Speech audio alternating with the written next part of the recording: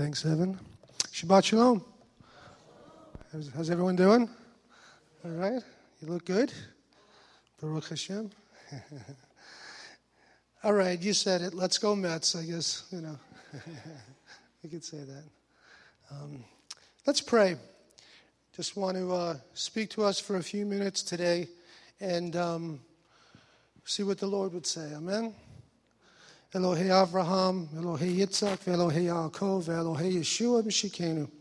God of Abraham, God of Isaac, and God of Jacob, God of Yeshua, our Messiah, we come before you today, Abba, eager to hear from your truth, that you would speak to our hearts and change our lives and help us, Lord, to be effective in these days for your kingdom and glory. We ask it B'Shem Yeshua, and everyone said, Amen. I know you're going to be amazed. If you listened last week, or came last week, I think it was the first time in 25 years I actually thought I had a good title for a message. Because I'm not great on titles, but I think I got 2 in a row. Yeah, this week too, I'm entitling this message, The Days of Noach Reloaded.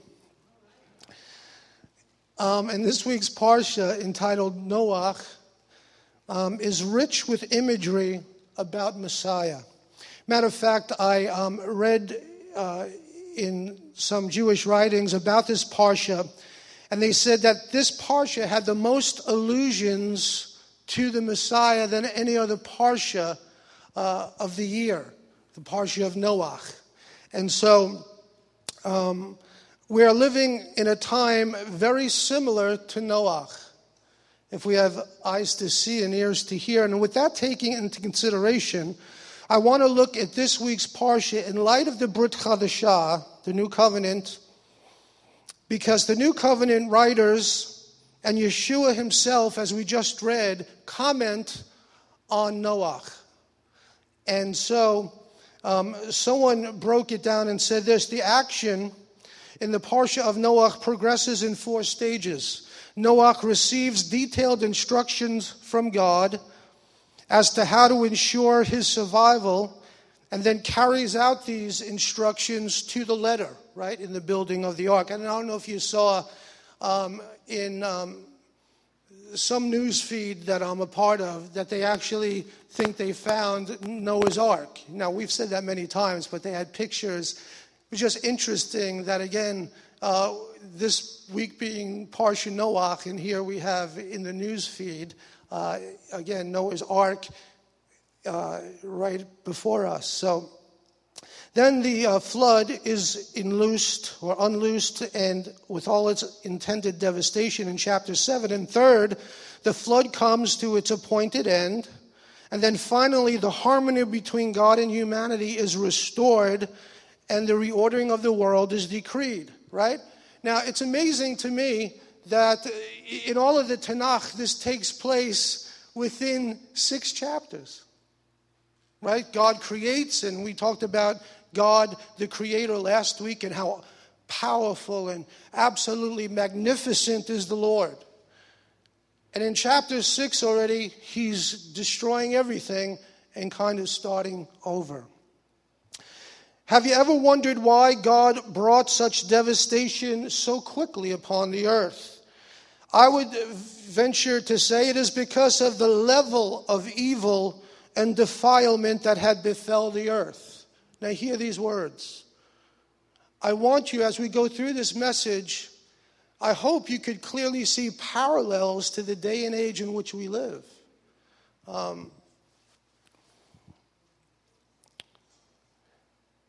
Just to give a little context to this Parsha, I want us to back up a little to the beginning of the chapter.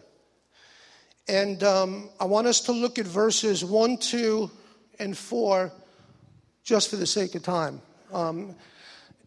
Because I think they're really important, and I think they'd be interesting to you as well, by the way, because if you're a student of Scripture like I am, these particular verses of Scripture always intrigued me. And I've studied them for many years, and I've thought different things about them, and I think I've settled on my own interpretation, which I think is a good one in my own opinion.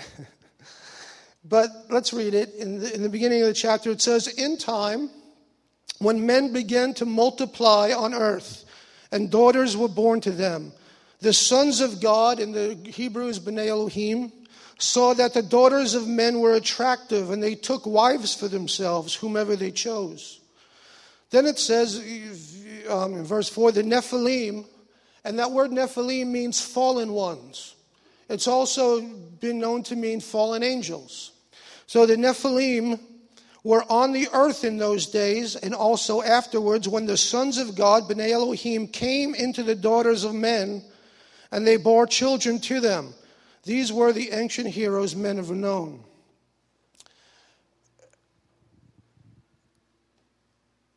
What's going on?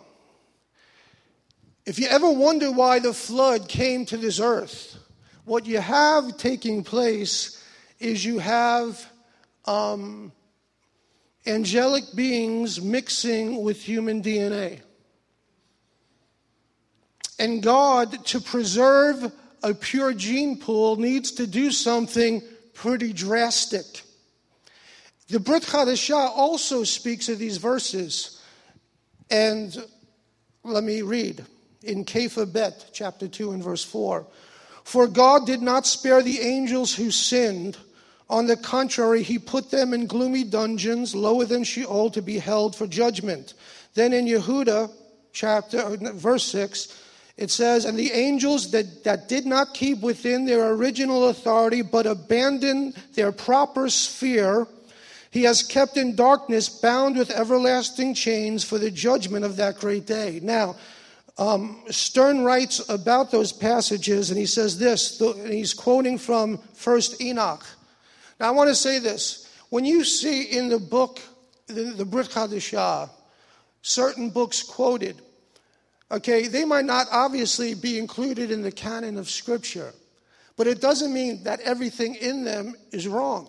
For instance, we know, right, that the non-canonical books of like Maccabees, for instance, provide some historical truths that you and I know to be true, right? But yet there's other things in them that aren't right. But there are some things that are true. Well, in the same way, the Brit Chadashah alludes to 1 Enoch, and look at what it says. "The watchers called and said to me, 'Enoch, scribe of righteousness, go declare to the watchers of heaven, who have left the high heaven, the holy eternal place.'" Or let me back up. This is Stern's comments. "In these descriptions, Kepha and Yehuda are not using their imagination, but drawing on elaborations of the Genesis narrative, which can be found in earlier Jewish writings, such as 1 Enoch." Okay. "So the watchers called and said to me, 'Enoch, scribe of righteousness, go declare to the watchers of heaven, who have left the high heaven, the holy eternal place, and have defiled themselves with women, and have done as the children of people do, and have taken for themselves wives. You have caused great defilement on the earth. You will have neither peace nor forgiveness of sin.' Enoch went and said to the leader of the rebellious watchers, Azazel, 'You will have no peace. A severe judgment has gone forth against you. They will put you in bonds.'" Now, if you remember or don't remember, a few years back I spoke on Yom Kippur about Azazel and tying Azazel to Hasatan. So if you're curious, go back to that message, because these are some of the things that we see here. So let me continue on. "And the Lord said to Raphael, 'Bind Azazel hand and foot and cast him into the darkness. Make a pit in the desert in the Dudael and throw him in it. Hurl rough, jagged rocks on him, cover him with darkness. Let him dwell there forever and cover his face so that he won't be able to see light. On the day of the great judgment, he will be cast into the fire.'" So we see here in Noah, the Parsha Noah, and in this account in Bereshit 6, that something drastic needed to be done because of the defilement and the level of sin that has now come to impact God's creation. God needs to do something unprecedented, right? Now enters Noah. Because God, not willing to let Hasatan win. Hear me out. Okay, Hasatan, okay, the accuser, he's known, we could see throughout the scripture, as I just read from a Jewish literary source, we see that these fallen angels or fallen beings, as I was reading, I didn't include everything. I couldn't. There was just too much information to convey to you. But the rabbis talk about these fallen beings being totally deprived and evil. And so God, not wanting to pollute his creation further and to be able to spare it and to rebuild, because isn't that what God is in the business of doing? He is called Adonai Goelenu, the Lord our Redeemer. He's a God who redeems. So he's not going to throw away the earth. Instead, he has a plan. And he's going to redeem the earth. And he's going to redeem humankind. Enter Noah, Bereshit 6 and 9. Here is the history of Noah. In his generation, Noah was a man righteous and wholehearted. Selah. Noah walked with God. Noah fathered 3 sons, Shem, Ham, and Yefet. The earth was corrupt before God. The earth was filled with violence. The Hebrew word there is Hamas. Interesting, though. Listen. I read an article from an Israeli news source that said Israeli leaders are connecting ISIS and Hamas. Now, ISIS is popping up all over the earth, right? It's popping up all over. It's in our country, popping up. Violence, popping up. Hamas, that connection. And isn't it interesting, comparing the days of Noah and the days that we're living in today with violence, Hamas popping up all over the earth. I mean, guys, I don't know, have you in your lifetime seen the things that you see that you could go on the internet and see believers' heads sawed off? That is evil to the next level. You and I in our generation could see this. So think about that. Look what's going on in Israel today. And the increase, right, of the violence against our people. God saw the earth, and yes, it was corrupt, for all living beings had corrupted their ways on earth. God said to Noah, the end of all living beings has come before me. For because of them the earth is filled with violence. I will destroy them along with the earth. Make yourself an ark. So, in contrast to the pervasive, sin-filled world in which Noah lived, Noah was righteous, and so we too are to live righteously. We as believers in Yeshua have been empowered to live a righteous life and to live it out in front of the world. Look what it says in Kepha Aleph 3. For the Messiah himself died for sins once and for all, a righteous person on behalf of unrighteous people, so that he might bring you to God. He was put to death in the flesh, but brought to life by the Ruach, and in this form he went and made a proclamation to the imprisoned spirits, to those who were disobedient long ago in the days of Noah, when God waited patiently during the building of the ark, in which a few people, to be specific 8, were delivered by means of water. This also prefigures what delivers us now, the water of immersion, the coming to faith in Yeshua, which is not the removal of dirt from the body, okay, which is tevilah, but one's pledge to keep a good conscience toward God. Through the resurrection of Yeshua the Messiah, he has gone into heaven and is at the right hand of God with angels, authorities, and powers subject to him. In Kepha Bet, it says, and he did not spare the ancient world. On the contrary, he preserved Noah, a herald of righteousness, with 7 others, and brought the flood upon the world of ungodly people. Do you see what's happening? We see it in Bereshit chapter 6, and we see it here in the Brit Chadashah. God is making a distinction, a separating, if you will, of the righteous and the unrighteous. Right.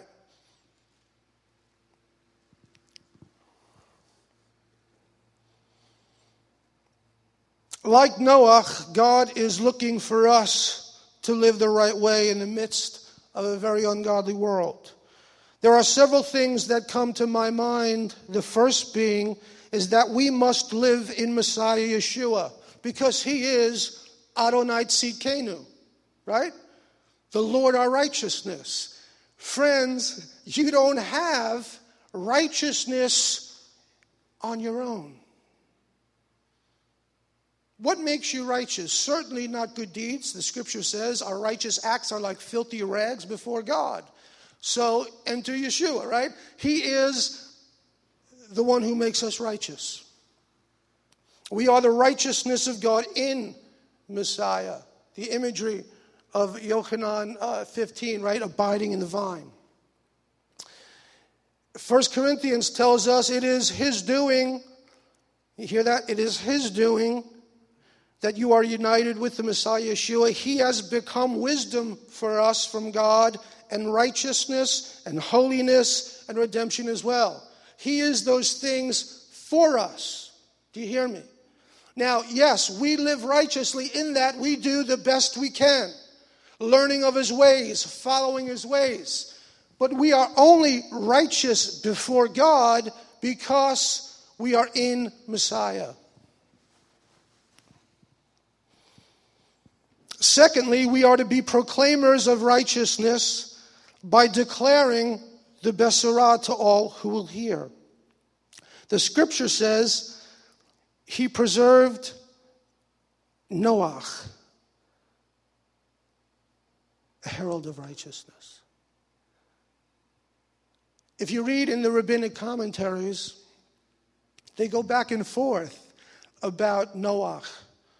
Okay, now that's why you shouldn't really read rabbinic commentaries, because they say things that are contrary to the clear interpretation of Scripture. So they'll say things about Noah that Noah wasn't really all that righteous. He was just the most righteous at the time, but he wasn't really all that in a bag of chips. Okay, but that's not what the Scripture says, does it? It says that he was righteous and he followed God. And how could you be any more righteous than this? Wholeheartedly, right? And that should be our prayer, that we would follow God wholeheartedly. And Noah, it tells us from this passage in the Brit Chadashah, that Noah was not just building his ark for his family. Now God said, and I read this very carefully several times, looking at the Hebrew, God said, go build yourself an ark. Right? He said that to Noah. Go build yourself for you and your family. God didn't say go build an ark for everyone. Go build yourself an ark because Noah was found righteous. But Noah, what did Noah do? Did he just say, well, it's just going to be my 8 and no more? It's just going to be me and the animals God sends me? It says in this passage, and we know from other writings, that the feeling is that Noah was a herald of righteousness. Not only by his actions of obeying God and building an ark, which we'll get into in a second, but that he was a proclaimer of the righteousness of God, causing and desiring people to turn from their ways, that they too would be saved from this impending flood. Rashi in Midrash Tanchuma says this: God has many ways to save someone. Why did he make Noah toil to build the ark? In order that people of his generation should see him occupied with the task for 120 years, and then they should ask him, why are you doing this? And he would tell them that God is bringing a flood upon the world. Perhaps this would cause them to repent.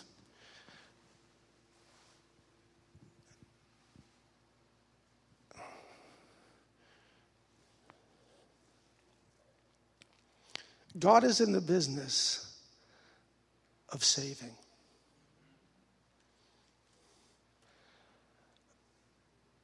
You know, the whole year we had Shemitah, we had all these crazy things, people, and the same. And it's not about the book. I love John Kahn. He's a great guy. He's a mensch. But me and my wife marveled, not at any of those things, but that the people of God are fascinated to talk about judgment.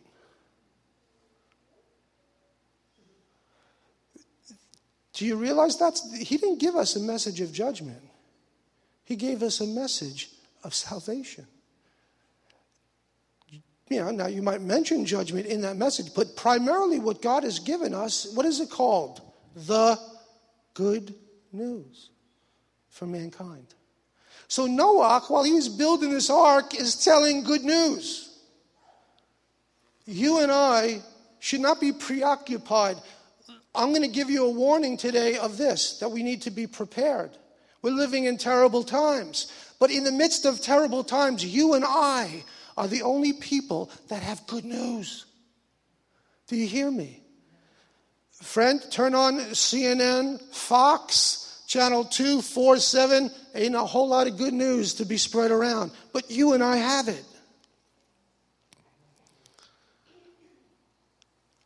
Could you imagine Noah having the only vessel that could save lives from destruction and him keeping that to himself?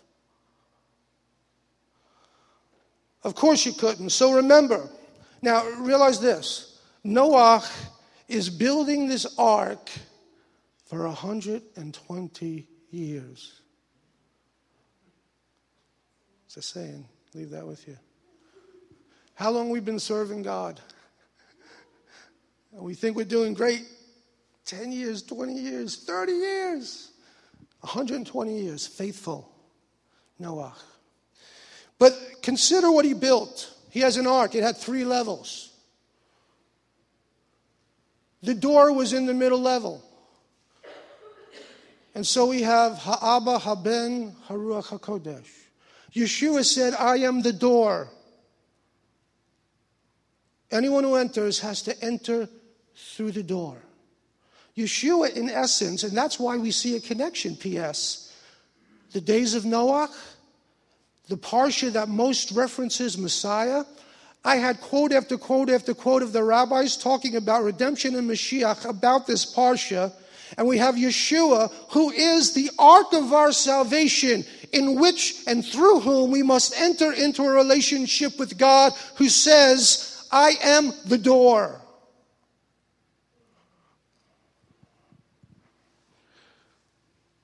He is the ark in which we could find rescue.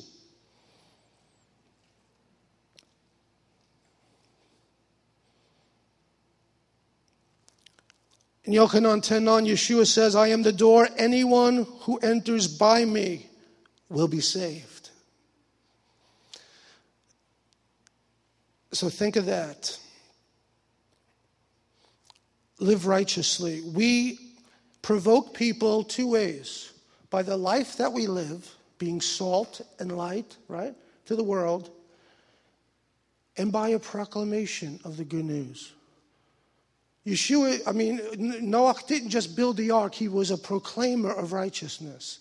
You and I, it's awesome that you live a righteous life, but you also have to be a proclaimer of righteousness. I'll tell you right now, Yeshua is the only way to God for those who believe, first for the Yehudim, Jewish people, and also for the Goyim, for the nations.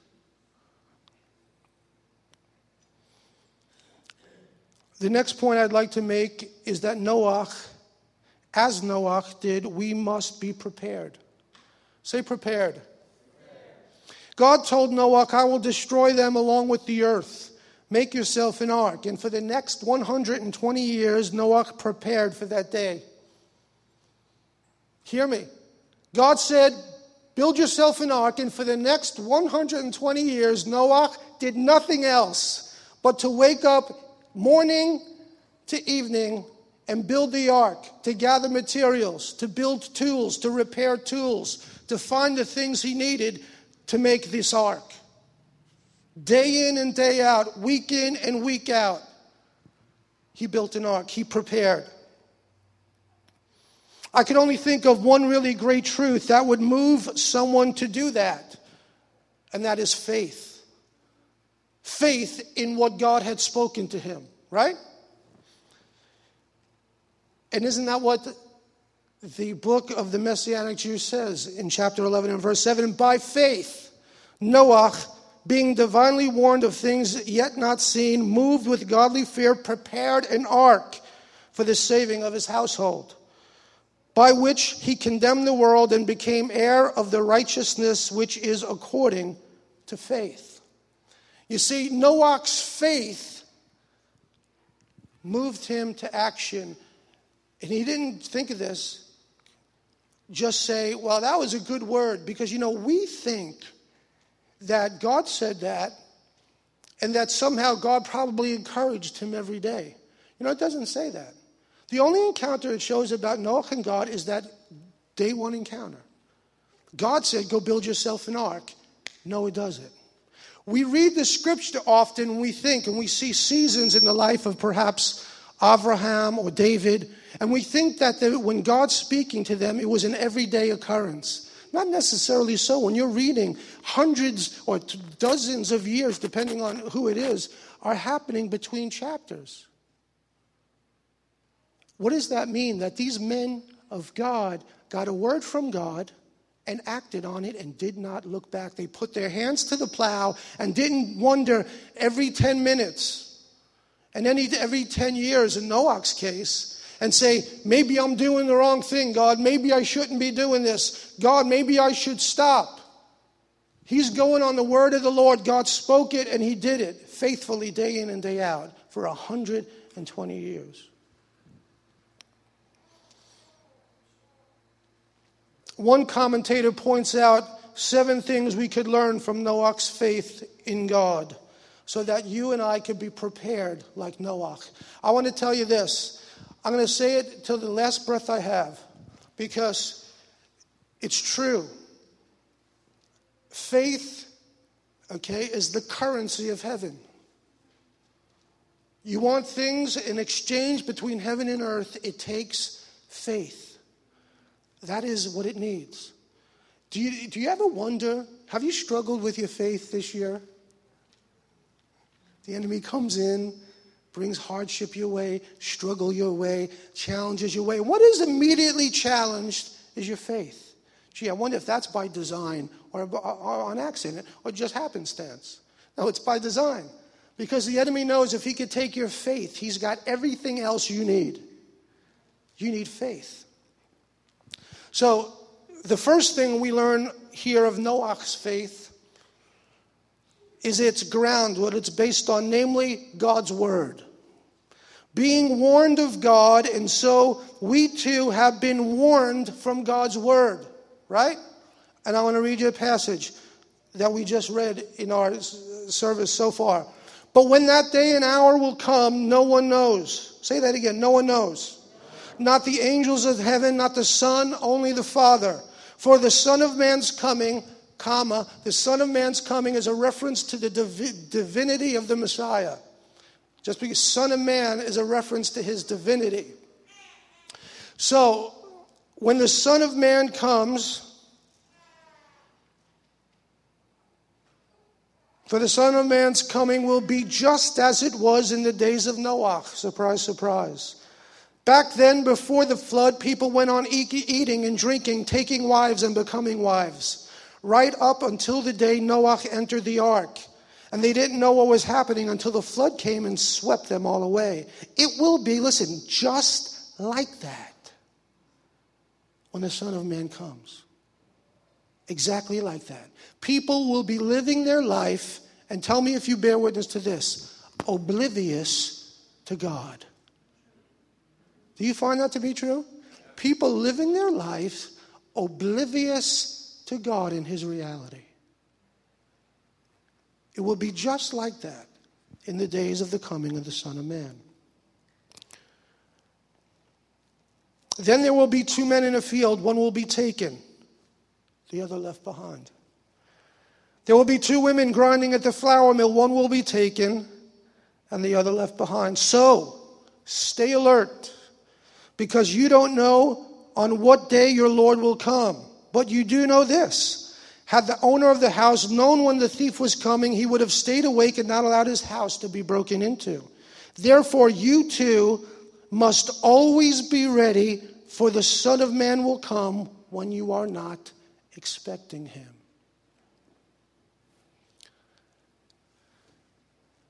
Wow, what a story to tell us. The story is one of preparation. Be ready, because you don't know.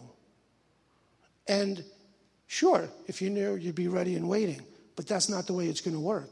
He's going to come in an hour of his choosing, and the only thing that we could really do to ensure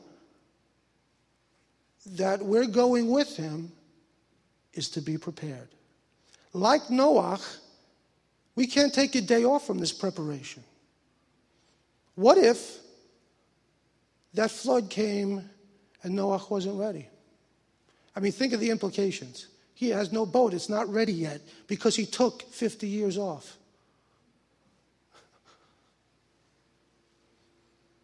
Noah got up every day and built.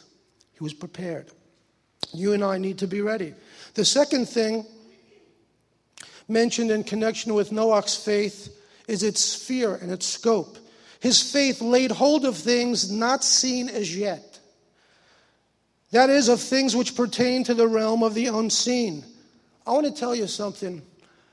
You need to see what God sees for your life, for our families, as it pertains to healing, as it pertains to the promises of God. Friends, God has spoken things to us that, quite frankly, we cannot see with our eyes. Right? The glories of heaven, the promise of salvation. All of those things are things that are unseen. But our faith makes the unseen a reality. Right? Our faith makes the unseen a reality.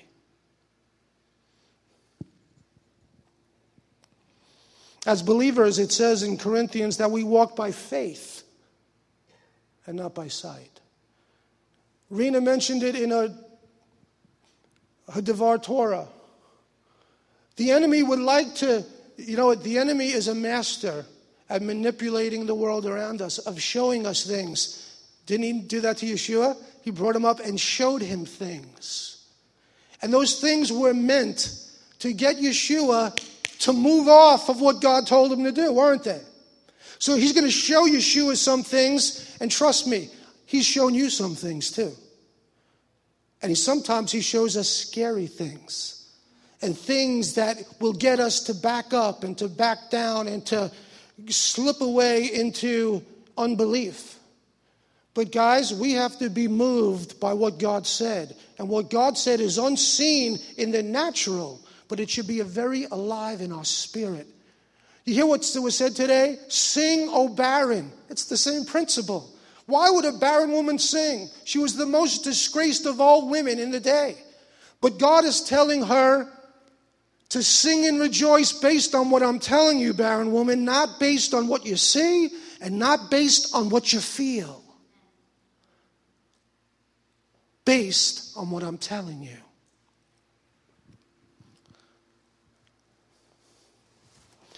The third place we learn here of the character of Noah's faith. It was moved with fear. Fear gets a bad rap. We're encouraged many times not to fear, but sometimes fear could have a little motivating, emphasis on our lives, couldn't it? Matter of fact, it says some ungodly folks will be saved because of fear. Nothing wrong with a little godly fear. Matter of fact, parents, come on. Tell me you haven't used a little bit of fear every once in a blue moon. You raise your voice. You put the fear of mom and dad in, just a little bit to help motivate them, right?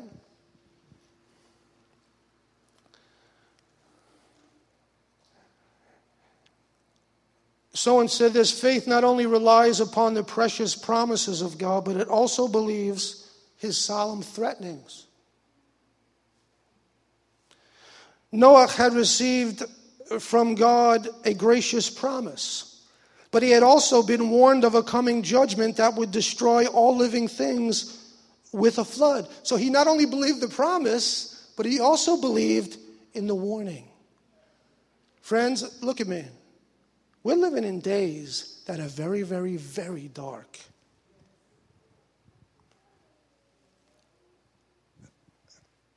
God is serious about every single thing he wrote in his word to us.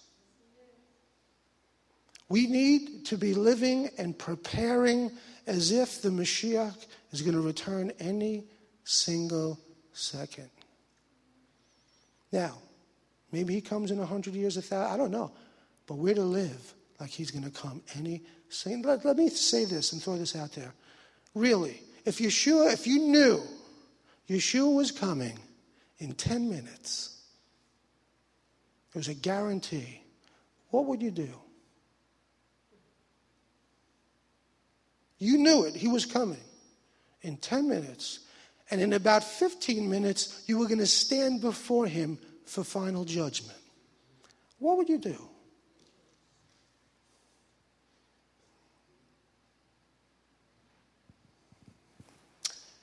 Whatever you would do then is what you should be doing now. Because the truth is, we're not going to get 10 minutes. No. He's going to come suddenly, twinkling of an eye. And I'm going to tell you a parable in a second, and you probably already know where I'm going, but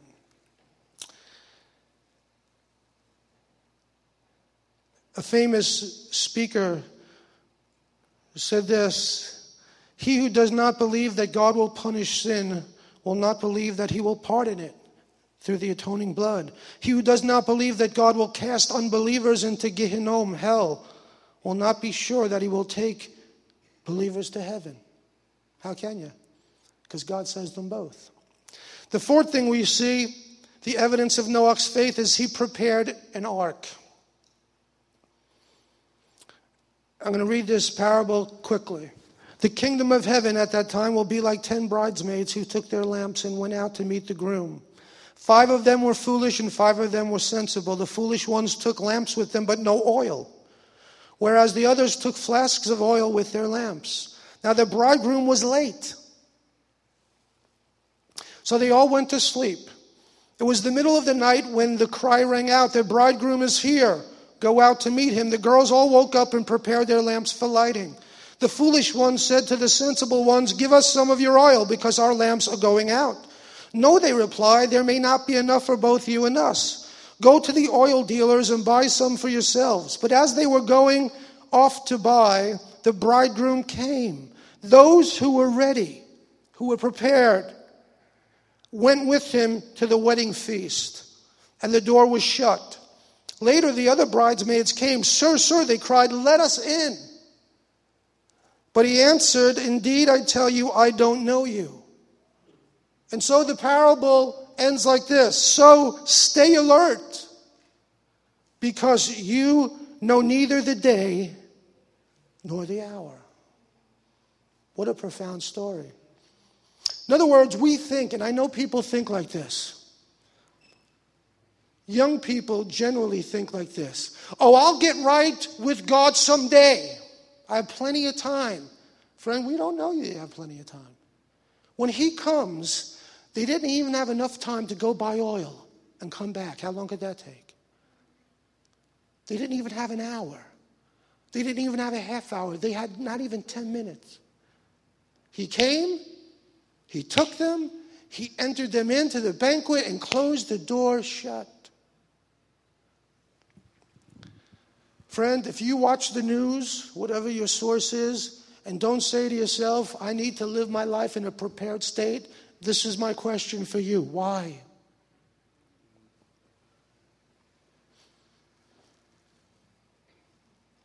Fifth, we see one of the whys of Noah's faith. Noah prepared an ark to the saving of his house. Who has a house that needs saving? Does anyone here have a loved one who needs to know Yeshua? That motivated Noah to build the ark too, to maintain his faith, because there's people who need me. Friend, we have other motivations to live for God, to love God, and to serve God. There's people that need us too. Look what it says. Because Abraham exercised faith, God gave to his seed the land of Israel. Because of something Abraham did. Because Rahab believed the report of the spies, her household was preserved from destruction. Because of something she did that caused them to get touched by God. So our faith can affect our families and loved ones, and probably should be a motivating factor in our walk with God too. In other words, why should you walk and live for God and be prepared today and now? Because there are people counting on you.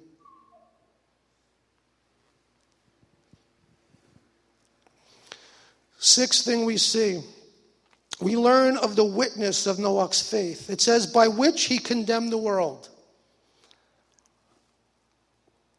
The witness of his faith. Could you imagine what the people of the day were thinking of Noah? I mean, really. Let's face it. Noah was like a wackadoo to the world around him. You ever feel like a wackadoo to the world around you? Noah was a wackadoo. Look at this guy. I'm ringing a little bit, Anthony. Ooh, look at this guy. What is he building? He's a kook. Stay away from Noah. He's a weirdo. Man, just him and his family, they're building, they're putting black stuff on the wood. Are they crazy? He's a kook. He's talking about God, Elohim, and salvation. He's a weirdo. Noah, stay away. You ever find people say that about you? Yeah, they're probably your family. That's all this God thing. You know, settle down. What's it all about? That's all they talk about. Let me say this question. What is faith? Listen to this. I think this is an awesome description. Faith is in every respect the antithesis of sin. Faith is also more than an act. It's an attitude. Faith is submission to God's government, a yielding to his authority, a compliance with his revealed will. Faith in God is coming to the end of myself. Faith is the spirit of entire dependency upon God. That's an awesome definition of faith. Faith is the spirit of entire dependency. If you live your life like that your life is utterly and totally dependent upon God, you will be a tremendous witness to the world. If you live your life as if you have little God mixed into your life and you don't really need him because you have a 401k and you got your finances in order and you got a house in the hills and you're doing well and you just mix a little bit of God into your life. Now, if you live as if God is and you are totally and utterly dependent upon God for everything, people are going to see that. And it's going to be a witness to their life. You know what? Of late, in my times before God, I've come to, what can I do and be without God? What can I do and be without God? Nothing. Not one thing useful, not one thing beneficial. Nothing. Nothing I could do. Do you know, there's times, I don't know about you, I'm only speaking from the heart, folks, where I'm watching, you know what? I was watching the ball game. Ask the rabbi how interested in baseball he is. Not that interested. I don't watch it all year round. But I am a Mets fan. It is Jubilee. They're in the playoffs. Baruch Hashem, it has been fun to watch. But I have to tell you, as I'm watching it, it is only distracting my mind momentarily from the aching of my soul before God. It's a little distraction. It's getting my mind off of an aching soul before God that says, I'm totally and utterly dependent upon God for my life source. That God, it's great that I'm being distracted here for a second, but my goodness, I need you. I have to have you. I have to hear you. I have to move in step with you. I got to know everything. I need to be connected to you. And do you know, it's hard to live in that state all the time too. It's very intense. So God gives us, all right, so I have a little distraction in my mind watching the ball game, watching the picture, awesome game, and enjoying that for a time. But there's an aching in my soul, in my spirit, before God. That after the game, I go upstairs and it's there on my kishkes. And I'm going to bed and I'm saying, I love you, Lord. And at the end of the day, there's nothing else in this world that matters more than that statement right there. That we would say before God, God, I love you. God, I need you. God, you're my source. You're my way. You're my truth. You're my life. You are my everything. Everything else that we have, the stuff, the people in our lives, everything pales in comparison to that one truth. God and me, you and God, and your connection to him. That's why we know, I love that passage, I love that movie about Abraham. You're right, you've seen it, I think it was a Turner film, and he's meeting Melchizedek, and as they're meeting, and they're looking at each other, and they know it because they know each other. They both know God. And he's saying, God has blessed you to Abraham. And Abraham's saying, yeah, because Abraham has all these. Abraham was like a billionaire in modern terms. Abraham was loaded.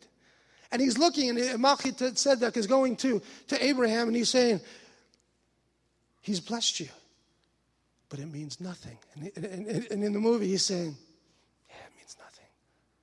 And he's giving you this, and he's giving you that, but it means nothing. And it means nothing. Saying that the stuff, the blessings, the goods, the tents, the women, the songs, the servants, mean nothing. The only thing that mattered was God. Melchizedek knew God, and Abraham knew God. And what is he saying? My source of joy and life and strength and being is God. It's not any of the things. It's not the stuff. It's not the provision. It's God. I'm happy in God. I'm content in God. I found my way in God. I'm comforted in God. Friends, it doesn't mean that bad things don't happen to good people. It doesn't mean that struggles don't come and storms don't beat the doors of your house down. Matter of fact, Yeshua tells that parable, and he says, storms will come. But what does he say? But those who have built on the rock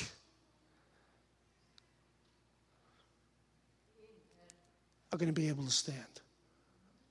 Those who built on the rock. We're talking about Noah. As it was in the days of Noah. Friends, take a look. We're living in days like Noah. So it is the days of the coming of the Son of Man. How ought we to live? We just said, a life that's prepared. A life that's ready. A life that's warning others. That's saying you too could get into the ark of Yeshua.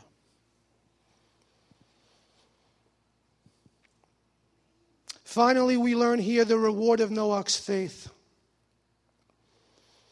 is that he became heir of the righteousness which is by faith. One writer said, faith brings a present blessing. It wins God's smile of approval. It fills the heart with peace, oils the machinery of life, and it makes all things possible. You know, friends, we could sing songs about faith. All things are possible. We could read the scripture, but it has to be alive in here. It's got to be alive. It's got to be alive in here. It can't just be in here. It has to be alive. You would not, as Jewish people, we wouldn't exist if it wasn't for Abraham. Because faith was alive in Abraham. It was living in him. Real. The unseen God was as real to Abraham as it was to Moshe, who saw God panim el panim. We have been brought to God through the Messiah. How connected should we be? How alive should faith be in our lives, in our hearts, through us?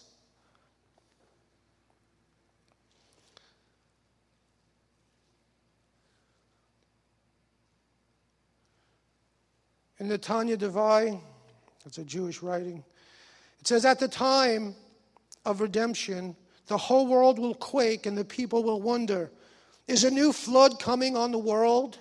God will assure them, no, this isn't a flood. Rather, I have come to make a banquet for my children and to rule over the entire world. God is returning. The Messiah is coming. He's not coming as a babe in a sukkah. He's coming as a reigning king to collect his people.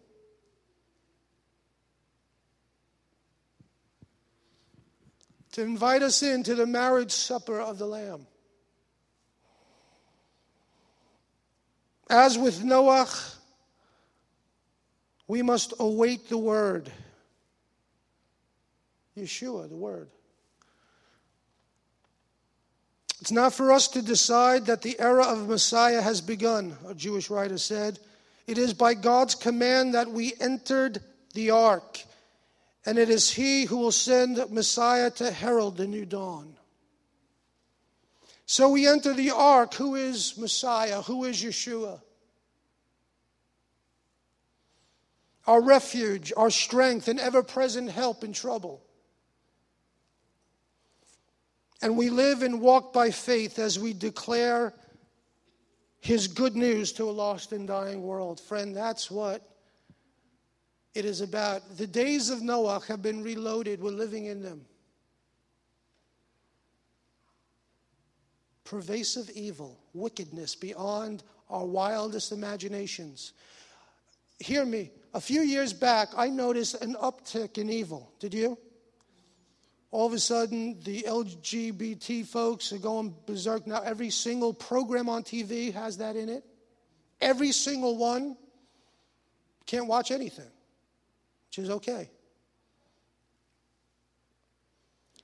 And I don't know if you're noticing again, there's another uptick. There's another uptick. Every death and evil and murders, they're making shows. That's all they make now. Remember Dragnet? They knocked on the door of the house. Ma'am, could I help you? Yeah, I'm having trouble. The cat's in the tree.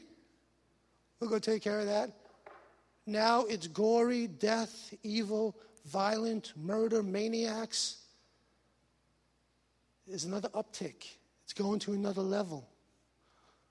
The world's bad, but Noah. Enter Noah, enter you. Enter your life. Enter the way you conduct yourself and live righteously in an unrighteous world. Enter you who have not only the witness of the glory of God on your life, but you have a message of good news to those who are perishing. You have it. You have the way to enter the ark of their salvation. You could show them the way. Like Noah led the animals and said, here, I prepared a place for you to come and stay. Just go up to the ramp and enter into safety for him and his family. You have that same message for the world. Do you know what I believe? I believe something I can't see. I believe that there's a day coming soon where the glory of the Lord is going to fill the earth like the waters cover the sea. The kingdom of God is going to expand like never before the great and terrible day of the Lord. But guess what? He needs folks that are ready. Ready to tell, ready to declare, ready to lead. Lead them into the ark. Friends, I won't be surprised that one day you have your workmates starting to ask you, hey, what is this about this salvation thing?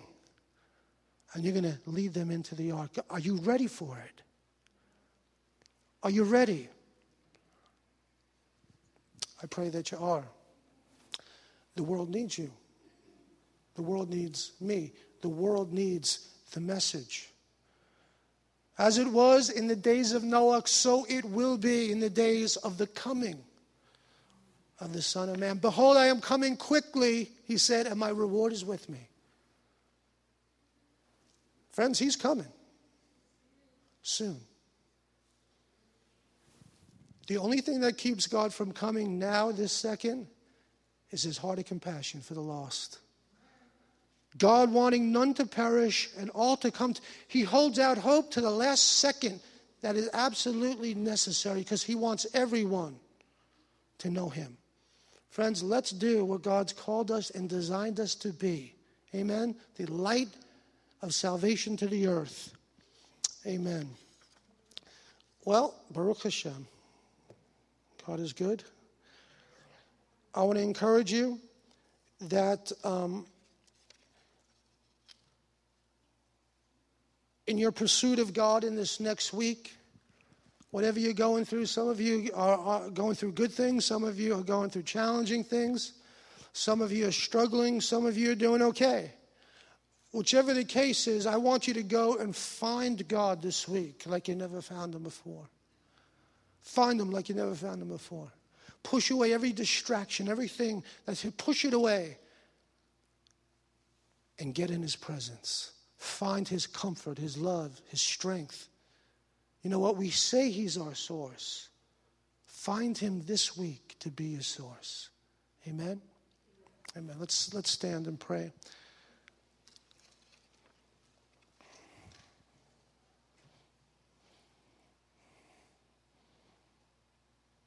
When you seek me, I will be found by you, says the Lord, right? If you seek me with all your heart.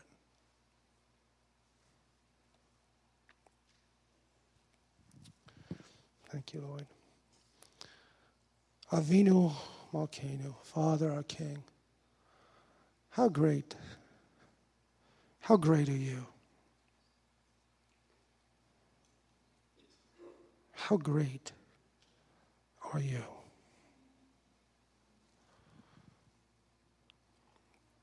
Father, I pray for your people here, each one. Father, I know in this room there are folks struggling and hurting. People challenged beyond measure. Some people struggling with despair and hopelessness. And Father, I know there's one thing, that there is hope in you. That there's hope in Yeshua, there's hope in the Messiah. And Abba, I pray that your hope would ebb into every heart, every mind. Father, that you would stir each one up from the place of discouragement to a place of joy. Father, that you would show them that all things are possible for those that believe. And there's no situation, no circumstance, no trial that can overcome us in you. So, Father, we thank you, Lord, for your faithfulness to us. Father, I pray that, Lord, this week ahead would be a tremendous, tremendous time for people connecting with you. Father, that they would connect with you like never before. Lord, that your life, the very essence of your life, would ebb into them and strengthen them to live like never before for you. We ask it in Yeshua's name. Stretch forth your hand. Yivarechecha Adonai v'yishmerecha. Yirer Adonai panav elecha v'chunecha. Yisar Adonai panav elecha. V'yisim lecha shalom. May the Lord bless you and keep you. May the Lord shine his face upon you and be gracious to you. May the Lord lift up his countenance toward you and give you his shalom. Father, I pray, Lord, for the peace that surpasses understanding to guard the heart and mind of your people. in this week ahead. And we ask it in Yeshua's name. Everyone said, Amen. Thank